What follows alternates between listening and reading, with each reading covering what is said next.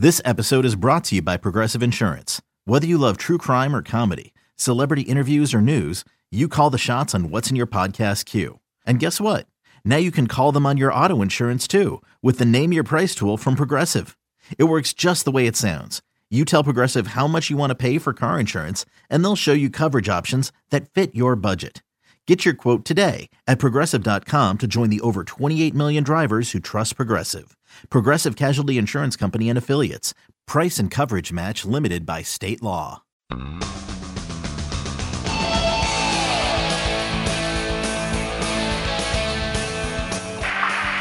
a fly ball towards left field. Going back fast is Kennedy. Kennedy gets there, and he takes it. And the Cleveland Indians are the world champions of 1948. And they are leaping joyously as they go off the field. Din is being mobbed, as are Lou Boudreau, and out in center field, Tucker and Kennedy come running in arm in arm.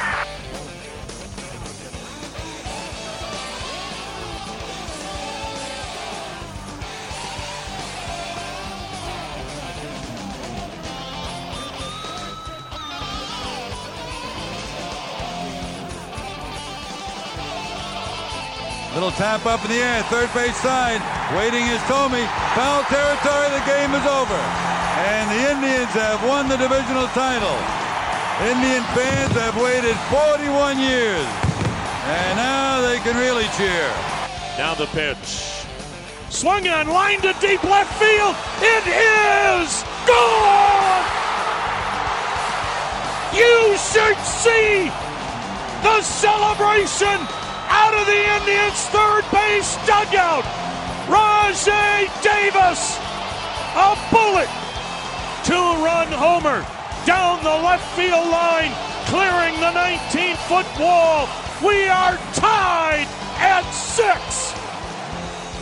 This is Our Tribe History presented by Progressive. A regular look back at professional baseball history in Cleveland since 1901 and beyond. Now, here's your host, Indians team historian Jeremy Fedor. Hello, Tribe fans, and welcome back to another episode of Our Tribe History presented by Progressive. I am your host, team historian Jeremy Fedor. Now, this is the second part of a two-part episode on Tribe All-Star catcher Ray Fosse. And where we left off last time was right after the collision with Pete Rose in the 1970 All-Star Game. And things didn't look great for Ray. He had badly injured his shoulder and had a rough time finishing that season. Ray's 1971 season wasn't actually that bad. His numbers were very comparable to 1970s. In some areas, they dipped a little, and in some areas they were a little better, and he earned himself another trip to the All-Star Game that year, as well as his second Gold Glove as catcher for the Indians. One of the pitchers that Ray was fortunate to catch was Tribe legend Sam McDowell, and by the end of 1971, Sam's time in Cleveland was coming to an end. He had been a 6-time All-Star for Cleveland and had finished pretty high in the Cy Young voting as well during his time with the Tribe. But, like all good things, sometimes they must come to an end, and Sam's time in Cleveland was headed there. But Gaylord Perry catching Sam McDowell in 1970, the only year he won 20 games. Sam McDowell probably could have won and should have won 20 games every year. 4 of the best pitches I ever caught, and could have been a Hall of Famer. Unfortunately, it didn't happen. But as it turned out, Gaylord and Sam were traded for each other. Sam going to San Francisco and Gaylord coming to the Athletics. And, of course, Gaylord went on to win the Cy Young in the National League, the first pitcher to win the Cy Young Award in both leagues. And I was fortunate to catch him in 72 when he won it in the American League. During the offseason of 1971, and you see it in the Plain Dealer, the Tribe was looking to see what they could get from McDowell, and the Plain Dealer had a headline, Indians study bids for McDowell, and they listed a few potential transactions that would benefit the Tribe, including one with San Francisco that would include Gaylord Perry. Soon thereafter, the Tribe was able to make that trade to San Francisco, and they acquired not only Gaylord Perry, but Frank Duffy for Sam McDowell. And it was a very beneficial trade for Cleveland, as Gaylord would go on to win his Cy Young Award with the Tribe. And then the hair raised recollections of working with Gaylord are pretty interesting. You'd expect that with a spitball pitcher like Gaylord, who there's always that shroud of uncertainty or the mystery of, is he throwing it, is he not? And I have to imagine it'd be pretty difficult as a catcher catching a spitballer when you hadn't been catching one for the last couple of years. 1972, probably after the fact of the 1970 season, but to catch Gaylord Perry in 1972 and to go through that entire season, catching him. And I remember being in Acapulco, my wife and I, we were there. I was a player representative for the Cleveland Indians, and this was the winter of 1971. And we were there, and it was during the trading period of time. And my wife and I were having dinner, and Gaylord Perry came over. And he sat down and he said, "Hey, Podna, can you catch it?" And that was kind of my introduction to Gaylord. But to go through the 72 season, to catch him, 342 innings, he had 40 starts, 40 decisions, 24-16, a Cy Young Award winner. And, to hear him at the end when they had the Man of the Year awards given and he won the Cy Young Award, and he said, "I could not have done it without my catcher, Ray Fosse." I mean, that was special that Gaylord would even consider saying that, because this was an award that he won on his own, basically. But he did tell me at the beginning of the season that I know nothing about the American League, so I'm going to rely on you to help me with the hitters, because been in the National League his entire career prior to that 72 season, he was unaware of the players in the American League. But to catch him, and then fast forward to 73 in spring training, to be catching him in the exhibition game. The Plain Dealer had a pretty great description of Gaylord Perry. It went to say, if the batters want to believe Perry cheats, why, that's all right with him. It just gives him a little bit more to worry about. And Perry coaxes them along into his web of deception, constantly making motions with his hands around the area of his face and cap. Because of this, Gaylord has to submit to much indignity. How would you like to be frisked in full view of 50,000 people? The worst part comes when umpires make him take off his cap, for Gaylord's hairline is hell-bent for the back of his noggin. So far, no umpires have asked him to remove his pants.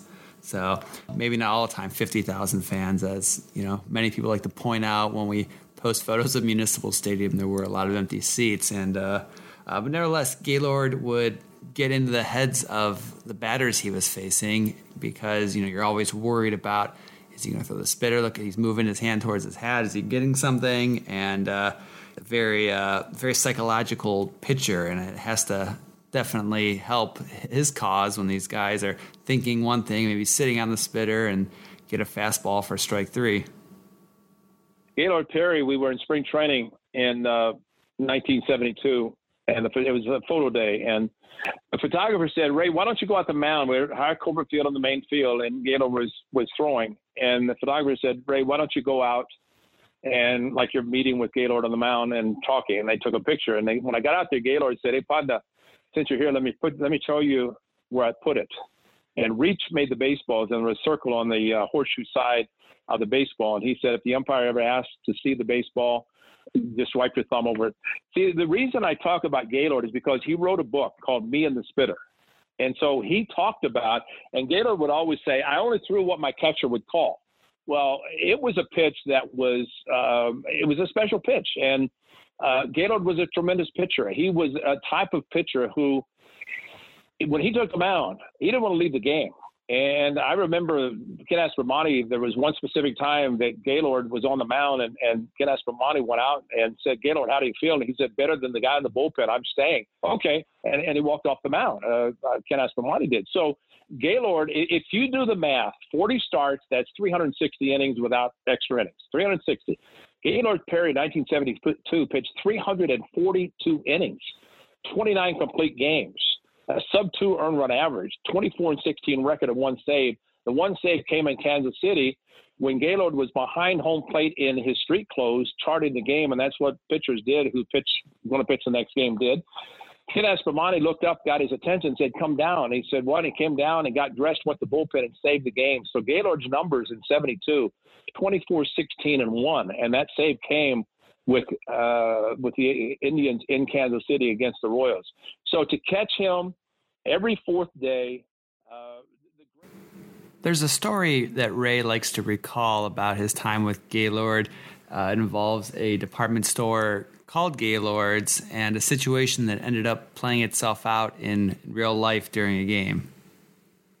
We did a commercial. Gaylord, there was a department store in Cleveland in 1972 called Gaylord's Department Store. And the late Bill Kunkel was the umpire. We did a commercial on a Monday, it's an off day. Minnesota Twins are coming in on Tuesday for a 3-game series.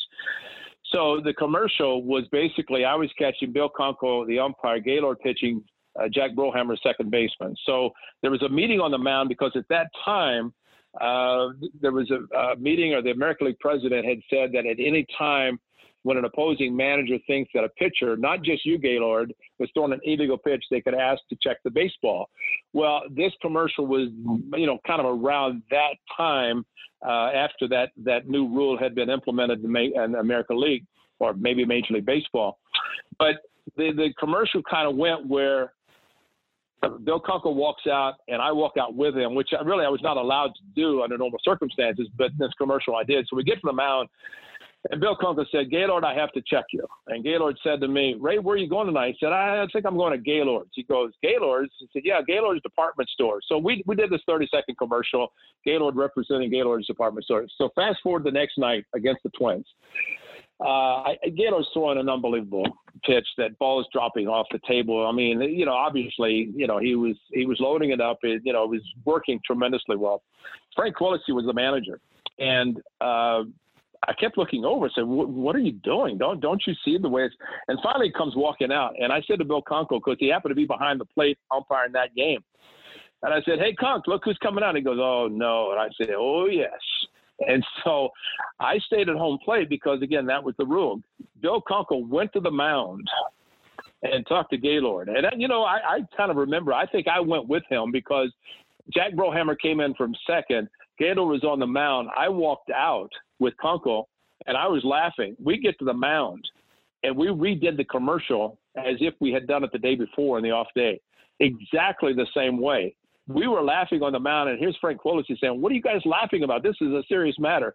And to get back to the home plate, and Kunkel said, "There's nothing there." But the fact that we redid that commercial as if it had just happened, it couldn't have been scripted any better than that, to do it the next game or the next day after we had done that commercial. But I remember Rod Carew, tremendous hitter, playing for the Twins. He would come up and he'd say, these hitters are psyching themselves out. They come back, they think, he's throwing this illegal pitch, and they're just mentally unprepared.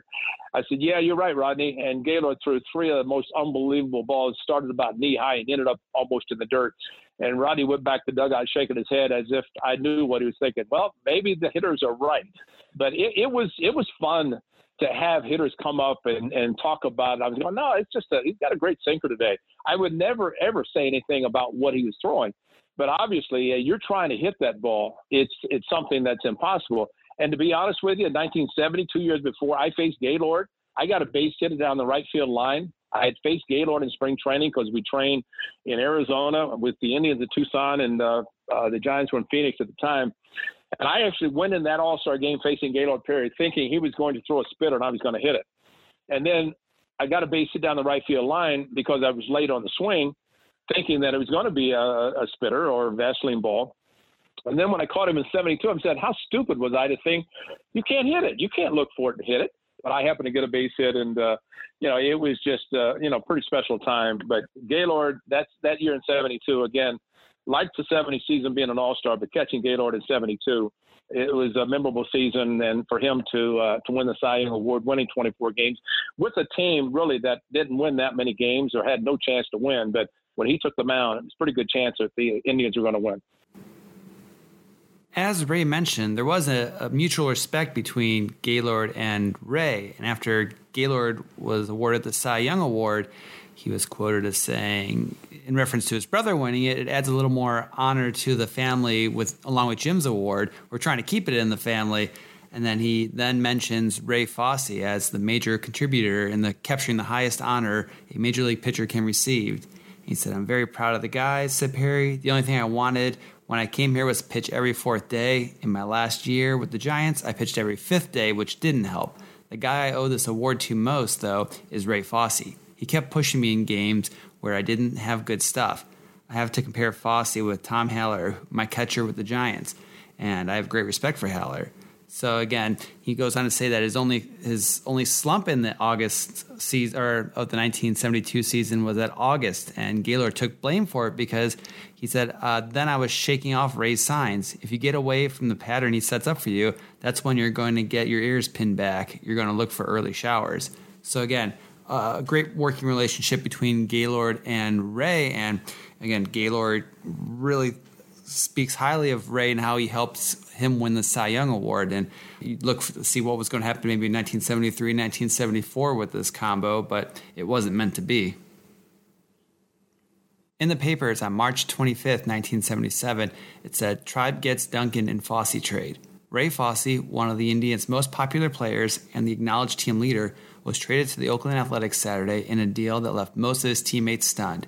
Acquired by the Tribe in exchange for Fosse and shortstop Jack Heidemann were catcher Dave Duncan and outfielder George Hendrick. So again, his team was left in shock, and you look at the plain dealer from that time too, and the letters to the sports editor were not positive. And Ray actually had a Ray Fosse fan club. There is a young lady who was president of it, and she sent a note saying, "Just a short note to wish Ray Fosse the best of everything with the Oakland A's. He's done a lot for Cleveland baseball over the last few seasons, and you can be assured he will be missed by teammates and fans alike. Having been his fan club president for the past 5 years, I've come to know Ray pretty well and know he is not only one heck of a ball player, but an all-star person, and that's important too. So from all those associated with the Ray Fosse fan club, goodbye and good luck, Ray. Thanks for a job well done." And again, the plain dealer said, "We have received no letters favoring the trade. The posse against the trade of Fosse will return if the Tribe starts turning bossy." That's quite the alliteration.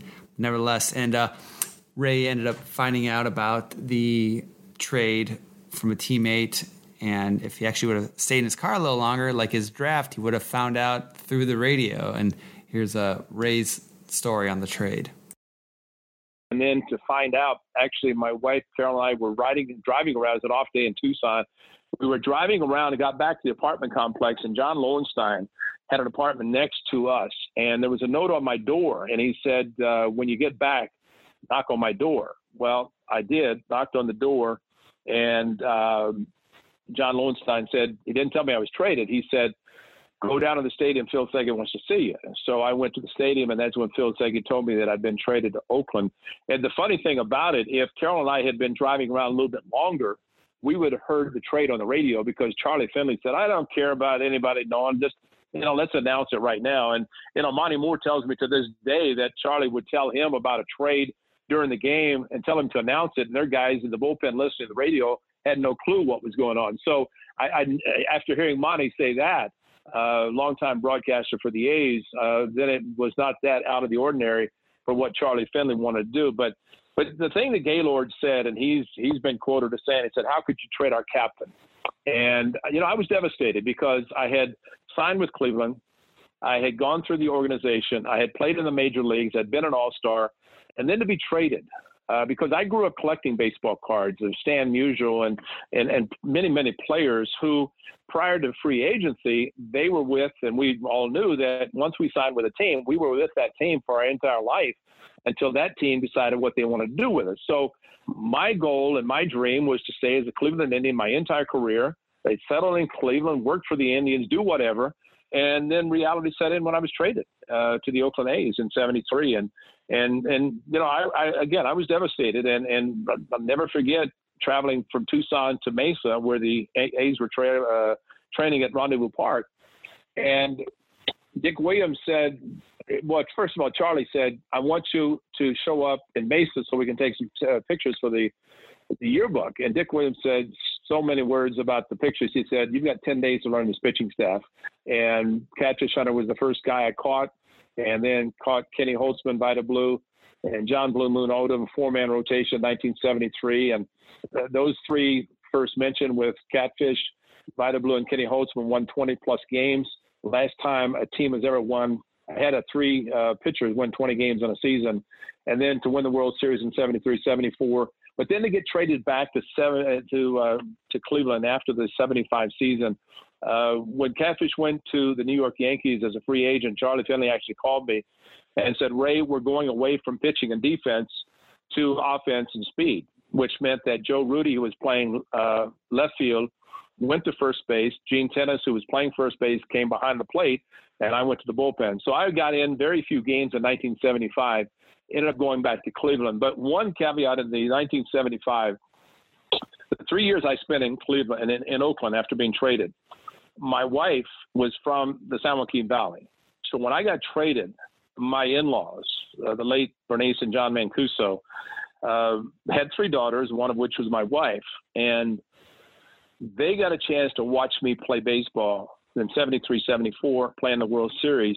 And I believe God is very strong, because after the 75 season, I went back to Cleveland. I was happy to go back to Cleveland, but I was thinking after my career had ended as a player, I'm thinking, wow, that was amazing to leave Cleveland, go to Oakland for 3 years, then go back to Cleveland and resume my career before becoming a free agent. Since this is a podcast about a player's time in Cleveland, we're going to glance over his time in Oakland, and Ray speaks to it a little bit in the previous soundbite. So again, he got to play on part of 2 World Series champion teams, and for any player, it's got to be a pretty special time in their career. But this is our tribe history, not our athletics history. So not to downplay by any means his accomplishments in Oakland, but we're just going to kind of glide over that.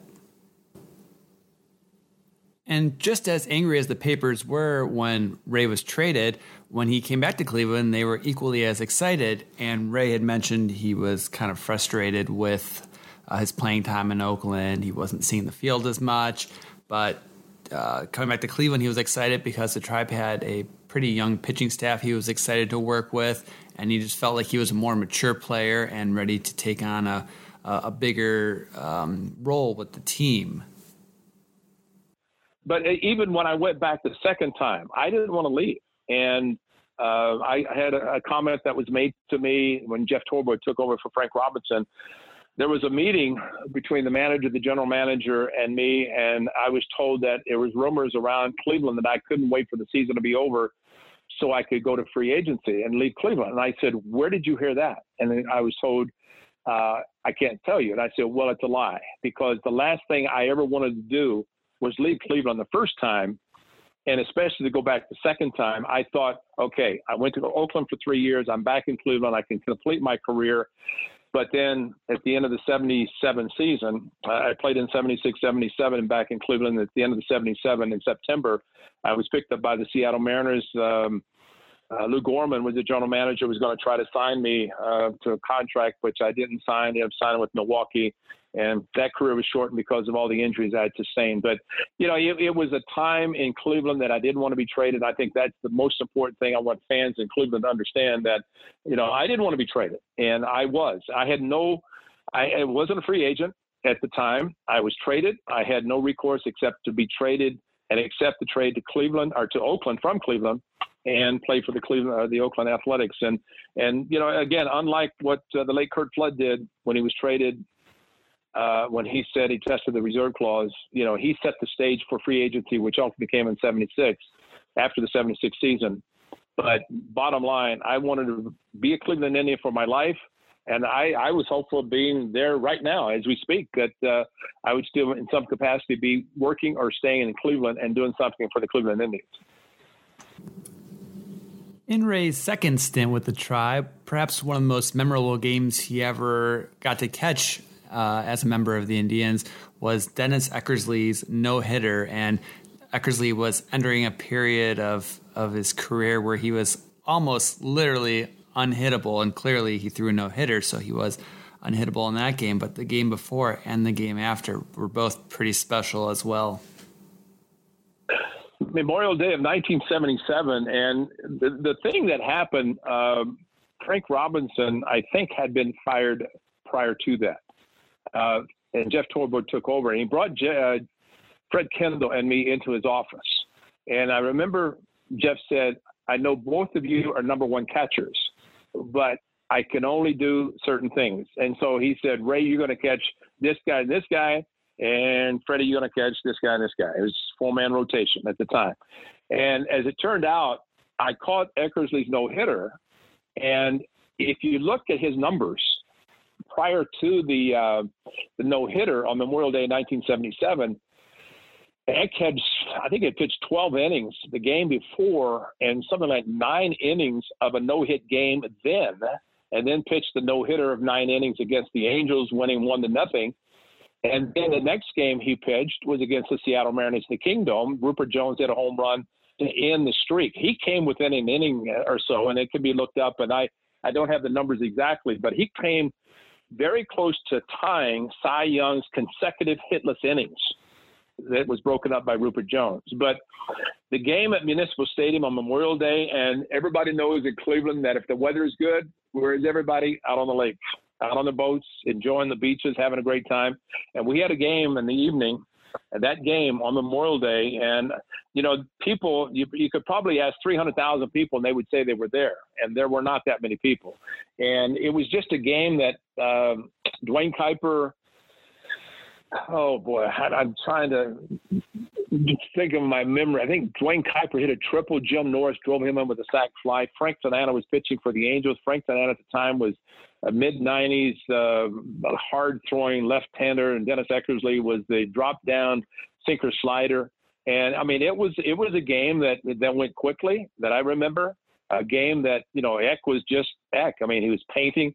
And, you know, at the time, you know, they now have the umpiring Quest Tech, whatever it might be, they grade the home plate umpires. So, you know, pitches that might be a little bit off the plate today are called balls because the umpires are graded. Well, I mean, as the game progressed and Eckersley's control was so fantastic anyway, that I just kept moving outside. I remember the late Bobby Bonds came up playing for the Angels at the time, and he said when he looked down, he saw me almost in the left-hander's batter's box, so far off the plate. And he said to the umpire, he says, can he get a little bit closer to home plate where I might have a chance? But, you know, at the time, umpires got really involved in. They knew what was going on. They wanted to be a part of history. But the thing that I remember, the game was not televised. WKYC, I think Channel 3 in downtown Cleveland, got word that Eckersley was pitching a no-hitter. And they hurriedly went down to the stadium. The only shots of that no-hitter are of, I think, the last 2 outs, and there was a strikeout. I pumped my fist. Eck comes in and jumps in my arms, similar to what Yogi Berra did with Don Larson in the 56 World Series, just the opposite. And Eck with his fist up, Buddy Bell's coming in, and that was it. And, I mean, in today's world, that would be a classic game of a no-hitter with Eckersley pitching. But, you know, it was something that because of the circumstances, I ended up catching Eckersley, the no-hitter, and the next game, because even though I don't think that I was supposed to catch Eck, it would just worked out that way, but because I had, and it was not going to break up any possible superstition, especially following the no-hitter. And, you know, the Johnny Vandermeer back-to-back no-hitters, you know, you think about records to be broken. Johnny Vandermeer's record, I don't think will ever be broken, and I'll go on and say that because if you break his record, that means you have to pitch 3 consecutive no-hitters. And what is the likelihood? It's not that it's impossible, but every time a pitcher pitches a no-hitter, Johnny Vandermeer's name comes up because he pitched back-to-back no-hitters, but you just don't see it. And from my recollection, that's the last time it happened. So I caught Eckersley in his no-hitter. I caught him the next game, and I take the blame for calling a fastball to Rupert Jones that he hit a home run to end it. And, you know, but Eck was a great pitcher. It was a great thrill for me to catch his no-hitter and then to fast forward when he became one of the outstanding closers in Major League Baseball, for me to broadcast his 300 save and actually interview him down on the field following his 300 save. So to catch his no-hitter in 77 and then to be a part of the broadcast team for the A's and interview him on the field following his 300 save, that was, to me, pretty exceptional. But to catch his no-hitter, I was very happy to do that. I called a combined no-hitter in Oakland with 4 pitchers as we had won the division, getting ready for the postseason. But to catch Dennis Eckersley's no-hitter will always be at the top, and especially to remain friends with Dennis Eckersley and have him say that he could not have done it without my help. I mean, that again is is something I'll always remember coming from somebody who accomplished a major award. I mean, a no-hitter. It's so rare. Perfect games, even more rare. But to pitch a no-hitter the way he did and to be a part of that was something I'll always remember. To summarize a little of what Ray had said there too, so Eckersley had gone 12 innings on a game in late May against the Mariners, and after the fifth inning, he didn't allow a hit, so almost the equivalent of a no-hitter there. And then on the faithful game against the Angels, paper said, Dennis Eckersley finally achieved the goal of every pitcher by firing a no-hitter to beat the California Angels 1-0 at the stadium last night. This is it. This is the max, exclaimed the 22-year-old right-hander who was mobbed on the field by his teammates and many of the 13,400 fans after the final out. There to meet Eckersley was Ted Bonda and general manager Phil Segui. They announced that Eckersley was to be awarded a $3,500 bonus with his no-hitter and that Ray Fosse, who caught it, was getting $1,500. There was a pitch total for Eckersley. He had thrown 114 pitches, 83 were fastballs, 31 breaking pitches, and 35 were outside of the strike zone. And then that next game on June 3rd, Eckersley carried a no-hitter going to the bottom of the sixth, and with 2 outs is when that home run was giving up. So you think about a stretch of great pitching in Indians baseball history. That is a top 10 stretch of pitching. Eckersley was literally unhittable for almost the record Cy Young had.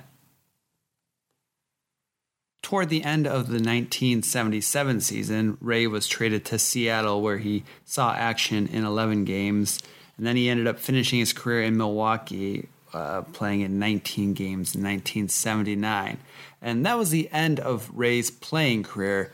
Now, he did find himself a nice niche with Oakland on the air, whether it was radio or TV, and has been a part of the broadcast for over 30 seasons. However, Ray's time with Cleveland still continues on. In 1993, he was at the closing of Cleveland Municipal Stadium when he played an old-timers game, and he also got to catch Bob Feller at an honorary first pitch when they did an Around the Horn with some great Indians legends. And then in 2001, he was voted a member of the top 100 all-time greatest Indians players for catcher. So if you go out to Heritage Park before a game or during a game and check out the wall downstairs that's got the signatures from all the top 100, you'll see Ray's on there. And that, in a nutshell, is the conclusion to our 2-part episode of Ray Fosse's career as a member of the Cleveland Indians. I had a lot of fun talking to Ray, and like I said, I had to pare down what went into this podcast because we talked for quite a bit. So I tried my best, and that's why I did 2 episodes to make sure I included everything. And I hope you liked it. Got to figure out what next week's topic is going to be. And until then, thank you for listening to Our Tribe History presented by Progressive. Look forward to joining you again next week. You've been listening to Our Tribe History presented by Progressive with your host, Indians team historian Jeremy Fedor.